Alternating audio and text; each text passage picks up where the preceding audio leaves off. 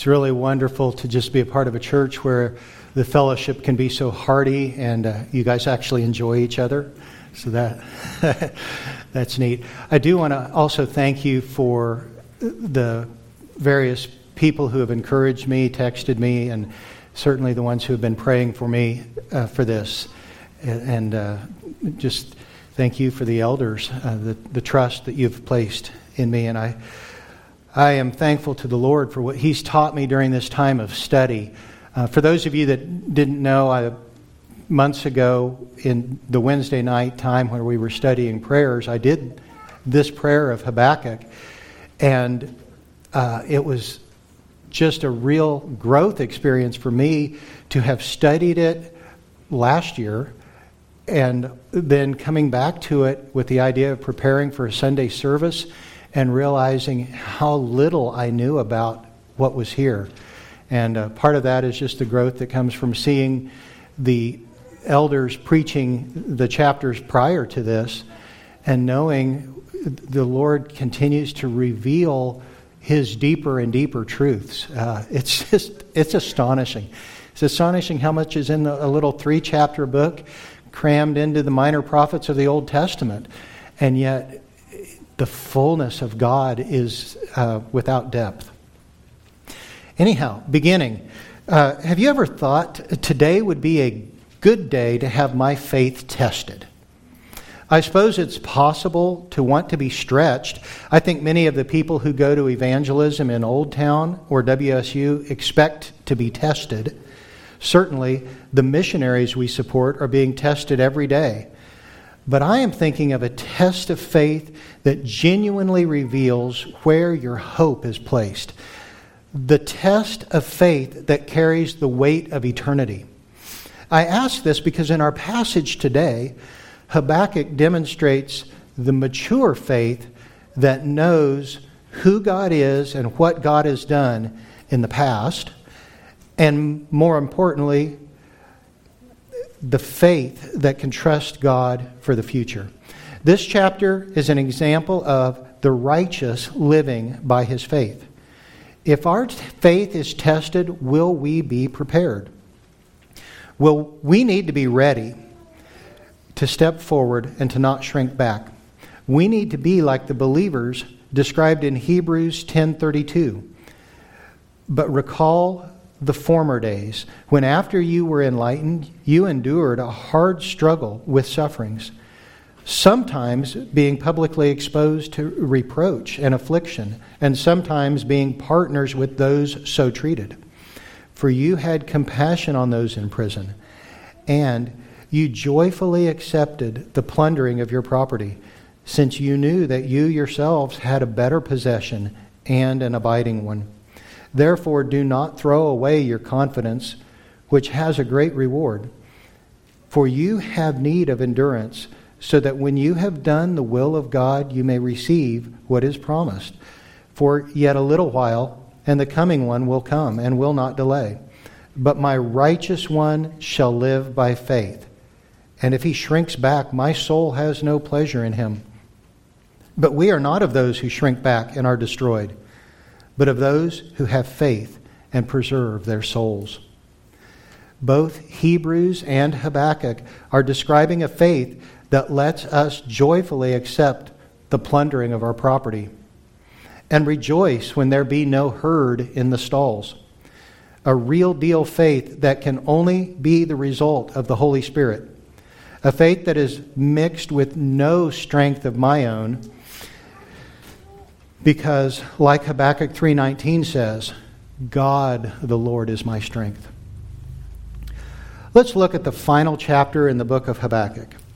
The vast majority of these verses are a recital of what God has done for the people of Israel. Why is this? Remember how he reveals his name to Moses in Exodus 3:14? There, he says to Moses, I am who I am, the Lord, the God of your fathers, the God of Abraham, the God of Isaac, the God of Jacob. This is important because he is telling the Israelites that he is the God that did those things. The history is important because it is a record of how God acted in justice and mercy and righteousness then, and how he will act according to that same unchanging nature for Habakkuk, and still unchanging, how God will act today for us. We're not asked to have blind faith in the unknown, for this book contains the record of his works over thousands of years. And we can say with Paul in 2 Timothy 1:12, "But I am not ashamed, for I know whom I have believed, and am convinced that he is able to guard until that day what has been entrusted to me."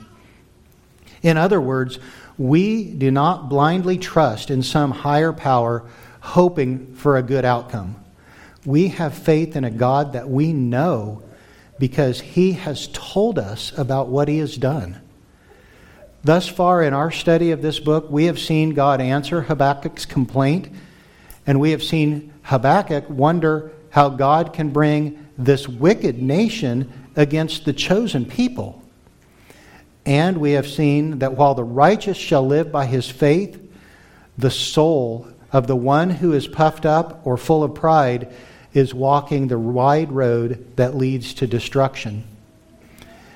Now, we will look at how living by faith allows us to rejoice when we have nothing except God, because God, the Lord, is my strength.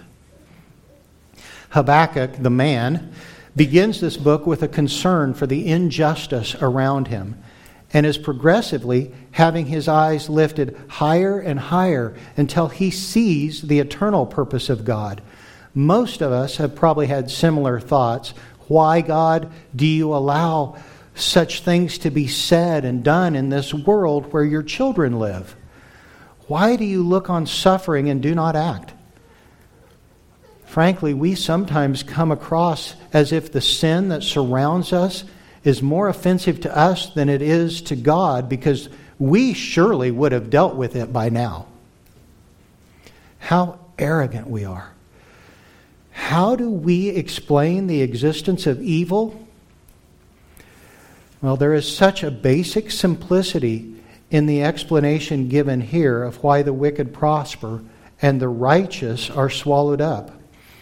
It's so basic that we might overlook it. Rather than leave that heavy philosophical question as a puzzle for men to debate over, God does answer Habakkuk, and even says in 2 verse 3, "Make it plain on tablets." And the answer is what Brad taught us, and what Kent repeated last week, and where I start today. The righteous shall live by his faith. That's it. All of the why questions from Habakkuk and from us are answered by looking to God in faith. Brothers and sisters, think with me for a moment about the object of our faith, God Almighty. And the source of our faith, again, God Almighty, the eternal Father, the Son, and the Holy Spirit. We must have a right understanding about both the object and source of our faith, if that faith is to give us comfort when the world around us collapses in chaos. In this small book, we see Habakkuk grow in his understanding of God and grow in his faith. Many in the church get this wrong, and it can be crippling. We can fall into deep despair if we look around this world as if the cosmic battle between good and evil is one of equals. Even if we were to imagine the forces of God against Satan are dramatically out of balance, so that there is a very lopsided struggle for dominance, we would be right to despair, because the end result could still be uncertain. This is not the case. God is not wondering where Satan will attack next and moving the chess pieces of history to blunt the charge. God is not a player in history along with the rest of the characters, all of whom are being carried along through time.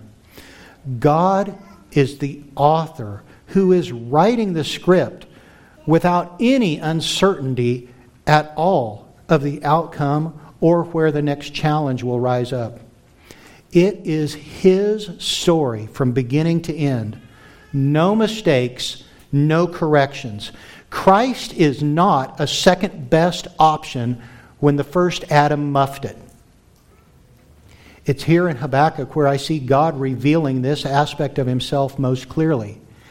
He shows us that what we see as the ebb and flow of battles and armies and empires is actually the story He has written from eternity past. The kingdom is lost for the want of a nail only when God writes it that way. During our time in Habakkuk, I hope you've been able to stand in awe of our God who directs history and does it according to His purpose for His glory. I really like how the Westminster Larger Catechism describes God's work in history. Question 18 of that catechism: what are God's works of providence? And the answer is God's works of providence are His most holy, wise, and powerful, preserving and governing all His creatures, ordering them and all their actions to His own glory. We see His sovereign providence in mind-jarring clarity throughout this book. In Habakkuk, God draws the curtain of His purpose back just enough to show us that history is really about God and His glory above all. Or in the classic words from chapter 1, look among the nations and see, wonder and be astounded, for I am doing a work in your days that you would not believe, even if told. Knowing the works of God in history helps us trust Him for our future. But there is another facet of faith from this chapter. We are to have faith in a God who demonstrates mercy and wrath. This is easy to talk about, sitting in a comfortable building, having very little concern about how we will find enough food to survive. And honestly, it can seem very remote, very much like it is just a description of what has happened. Like watching a great player on a television screen. Wow, Habakkuk can really pray. That was amazing. Looking at chapter 3 and verse 1, there is a surprising phrase. A prayer of Habakkuk the prophet according to Shigionoth. So far, the oracle of Habakkuk has been part a discussion between the prophet and God, and part a history lesson of what the Chaldeans were like and what they were going to do. Now we have a prayer that is according to Shigionoth. The strange word Shigionoth is unclear to us today. It's used in Psalm 7, where the description of the psalm reads, a Shiggaion of David, which he sang to the Lord concerning the words of Cush, a Benjamite. The meanings suggested by scholars include a musical term, a liturgical term, a type of psalm, or even a lament. But for our purpose today, I want to focus simply on the presence of the word. It indicates that what follows is written for others to read. It's written for us to read. It's not simply a spirit-inspired record of what Habakkuk prayed in the quietness of his heart. Skip now to the end of the chapter, down kind of after the text of verse 19. Seems like a note. It reads, to the choir master with stringed instruments. This was intended to be sung or recited by the people of Judah, much like the Psalms were. And like the Psalms, this prayer is to teach us eternal truth about God and move us to glorify Him. With the idea in mind that this would be recited or sung corporately in some form, let's consider all that has occurred in this small book. The nation is corrupt and justice is perverted. There is violence and the wicked prosper. And of course, God has just described the Babylonian invasion, which will result in the destruction of Jerusalem and of Solomon's temple, and the death of all but a remnant of God's people. Those who first recited these words are living in the context of the loss of everything they have known. Their foundations have literally been torn away, and their own existence is as a small remnant of what was once a nation of God's covenant people. These are the words God gives them. He has brought the wrath in the form of the Chaldeans, and these are the people who also know His mercy. This prayer/psalm begins with Habakkuk hearing and fearing. O Lord, I have heard the report of you and your work.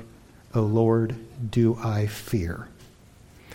I wonder, have we grown so accustomed to reading the works of God contained in these pages that we can decorate nurseries with Noah's Ark and never even think about the wrath of God demonstrated in the waters around that little boat?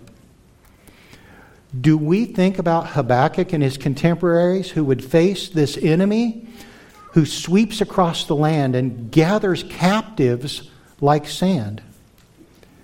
We can read Ezekiel and Jeremiah and Lamentations to get a glimpse of the unimaginable destruction and horrible cruelty that came with this invasion, the invasion described here.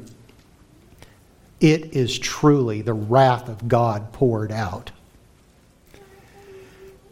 Yet we are to read or sing this prayer as a psalm.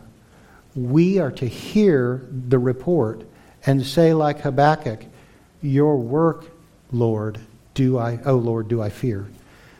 And I believe we're supposed to see God more completely as we remember His works. He is a God of wrath, and that wrath is being stored up.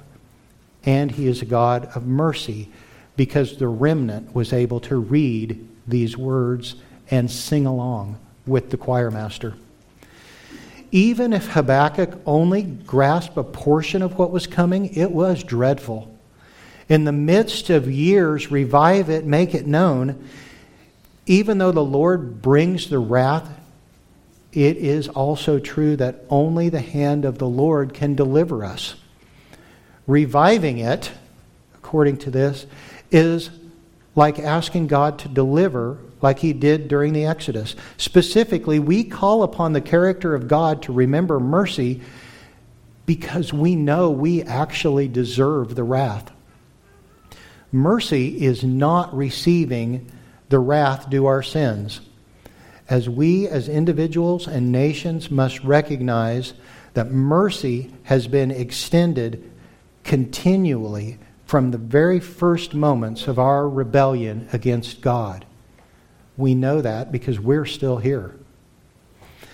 Matthew Henry sees the idea of reviving mercy in the midst of years as shortening the years of wrath for the sake of the elect.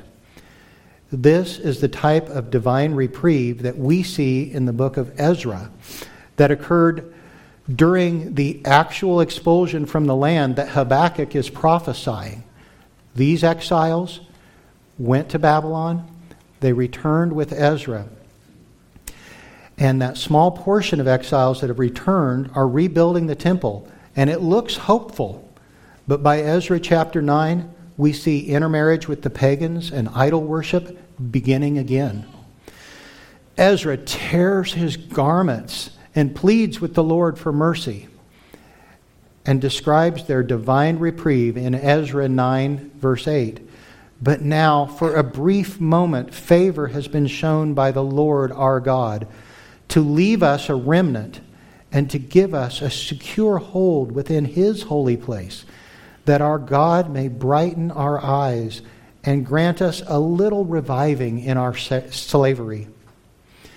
The idea of God reviving mercy in the midst of years is also described by Jesus in Mark 13:20 when discussing what is to come. And if the Lord had not cut short the days, no human being would be saved.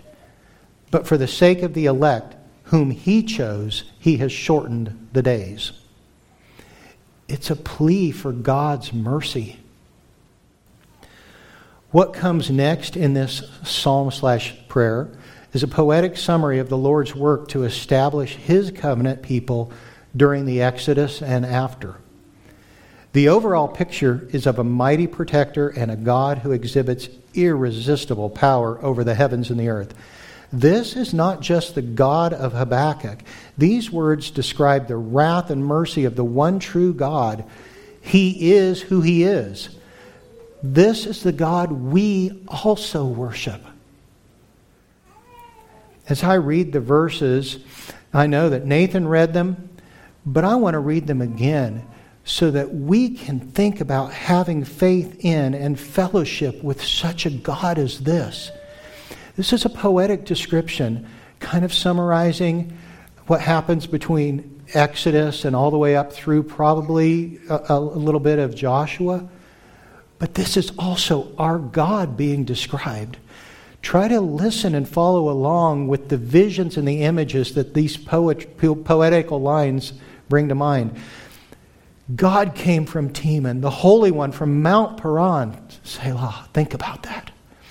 His splendor covered the heavens, and the earth was full of His praise. His brightness was like the light. Rays flashed from His hand, and there He veiled His power. Before Him went pestilence, and plague followed at His heels. He stood and measured the earth. He looked and shook the nations. Then the eternal mountains were scattered. The everlasting hills sank low. His were the everlasting ways. I saw the tents of Cushan in affliction. The curtains of the land of Midian did tremble. Was your wrath against the rivers, O Lord? Was your anger against the rivers, or your indignation against the sea? When you rode on your horses, on your chariot of salvation, you stripped the sheath from your bow, calling for many arrows. Selah. You split the earth with rivers. The mountains saw you and writhed. The raging waters swept on. The deep gave forth its voice. It lifted its hands on high. The sun and moon stood still in their place at the light of your arrows as they sped, at the flash of your glittering spear. You marched through the earth in fury. You threshed the nations in anger. You went out for the salvation of your people, for the salvation of your anointed. You crushed the head of the house of the wicked, laying him bare from thigh to neck. Selah. You pierced with His own arrows the heads of His warriors, who came like a whirlwind to scatter me, rejoicing as if to devour the poor in secret. You trampled the sea with your horses, the surging of mighty waters.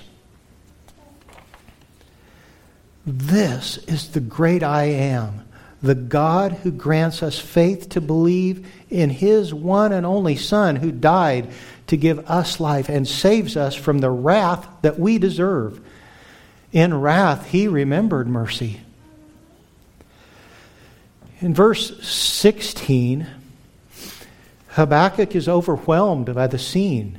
And we can fully understand this. It is overwhelming. I hear and my body trembles. My lips quiver at the sound. Rottenness enters into my bones. My legs tremble beneath me. Yet I will quietly wait for the day of trouble to come upon the people who invade us. It reminds me of Isaiah 6, where the prophet is undone upon seeing the vision of God's holiness in the temple. Woe is me, for I am lost. I am a man of unclean lips, and I dwell in the midst of a people of unclean lips. For my eyes have seen the King, the Lord of hosts. The power of the Almighty is fearful, a fearful thing to man. Yet Habakkuk now says he will wait quietly for the day of trouble to come upon the people who invade us. So different from chapter 1. Remember what he was like back then? Gone is the complaint. Gone is the why. Gone is the how long, O Lord. It has been replaced, and I might say refined, into a quiet trusting and faith. He believes the Lord will do what he announced in chapter 2 and destroy this enemy in his own time. He now has a faith that can say, though the fig tree should not blossom, nor fruit be on the vines, the produce of the olive fail, and the fields yield no food, the flock be cut off from the fold, and there be no herd in the stalls, yet I will rejoice in the Lord. I will take joy in the God of my salvation. Habakkuk is now experiencing what the Lord told him in chapter 2. In 2 verse 4, we read, "The righteous shall live by his faith." This is a phrase that's easily corrupted or distorted by those who would take lightly the wrath of God and would presume upon the mercy that God has thus far extended. When Habakkuk says the fields yield no food and the stalls are empty, he's describing rock bottom. When the Babylonians invaded, the whole society was dismantled. It wasn't just no food, it was no farmers. Vineyards were destroyed and olive trees were cut down. And it was worse than a tornado because these things were done by an army of enemies that God himself had brought into the nation. The army that was bringing shame and slavery and death. The captives were herded 500 miles away to Babylon, while the few who escaped and were left alone were in a ruined land. Pain, grief, humiliation, and the knowledge that God himself is against you must have been unbearable. Where does your heart go when everything looks hopeless? Where do we turn when there is nowhere to turn? If this happens to us, will we despair? Will we lose heart because we are certain this is the wrath of God upon our nation? And then will we hesitate to lift our eyes to him?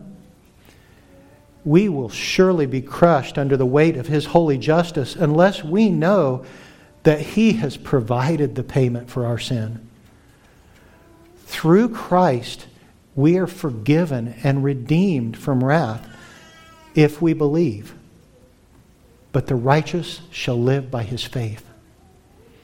We know that even now, our own nation has forsaken the word of the Lord, and we actually genuinely deserve wrath. Maybe it's already begun, or maybe the Lord will glorify himself by a national repentance. However, we can be certain of how we ought to respond. Habakkuk's psalm prayer here has us saying at the end, "Yet I will rejoice in the Lord. I will take joy in the God of my salvation."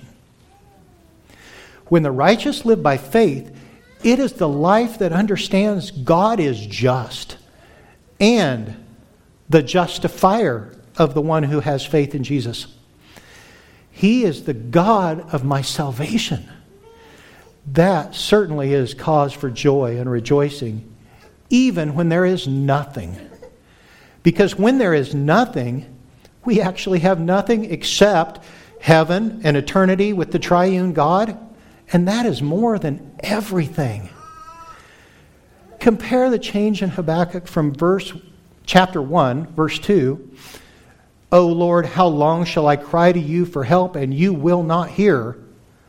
With the end of chapter 3, where he prays that though there be no food, yet I will rejoice in the Lord. I will take joy in the God of my salvation. He's no longer trying to hold God accountable for withholding the punishment of the wicked. This is the very heart of the gospel. When we live by faith, we not only trust the word of the living Lord, but we trust his ways. His timing is perfect, even his timing dealing with the evil in the world around us. Look at Romans 3:23 through 26. For all have sinned and fall short of the glory of God, and are justified by His grace as a gift, through the redemption that is in Christ Jesus, whom God put forward as a propitiation by His blood to be received by faith. This was to show God's righteousness, because in His divine forbearance He had passed over former sins. It was to show His righteousness at the present time, so that He might be just and the justifier of the one who has faith in Jesus. When the righteous lives by faith, we understand that God's divine forbearance gave us time to believe in Christ Jesus. In wrath, He remembered mercy. And we can know that even when the stalls are empty, we can take joy in the God of our salvation. Verse 19. God, the Lord, is my strength. He makes my feet like the deer's. He makes me tread on my high places. God, the Lord, is my strength. When the Lord is your strength, how strong do you have to be? My mother-in-law has a print of an old man in a boat holding on to a large oar. And beside him is a small girl whose hands are also on the oar, and her face is determined and slightly fearful. She's obviously feeling the responsibility to row the boat, but all the actual work and the weight of the responsibility belongs to the old man. That is a representation of God the Father working through us. God, the Lord, is my strength. It takes faith to rely on something or someone else when your life is at stake. We like redundancy and safety harnesses and airbags, and we worry that a wing will fall off the airplane because we know that we are frail. But why do little children love to be tossed high by their daddy? They love the thrill because they fully trust Dad to catch them. Kids are not worried about crashing because they know their father and surrender completely to His strong arms. They're just there to enjoy the ride. When the God of our salvation is our joy and He is our strength, then we can go without fear to the places that He is calling us to walk. We can be like the deer upon the crags, jumping around without a care. We can stand. This closing verse is a picture of a creature that walks in places that we would fear to tread. It's an image that makes us think about how that deer can move from rock to rock and not be paralyzed by anxiety. Whether on the rocky hills of Judah or the plains of Kansas, the deer move gracefully and with a sure-footed ability that is beautiful to watch. He, God, makes my feet like the feet of a deer's. In this passage, the image is of a faithful believer. The picture is one of faith that is not anxious about a foot slipping or a rock breaking loose. Notice, it is God who has made my feet like the feet of a deer's. This is the result of God working faith in the believer's life. It's what we see when we look how a faithful saint can move fearlessly onward as the ground all around seems to fall away and there is no visible support. Whether they be the martyrs of the past or martyrs of the present, or missionaries in closed countries, or the faithful that rejoice in the Lord right here, they share one common refrain when they declare, I will take joy in the God of my salvation. God, the Lord, is my strength. I pray that God may grant us that same faith. The faith to stand and the faith to rejoice in Him. Amen.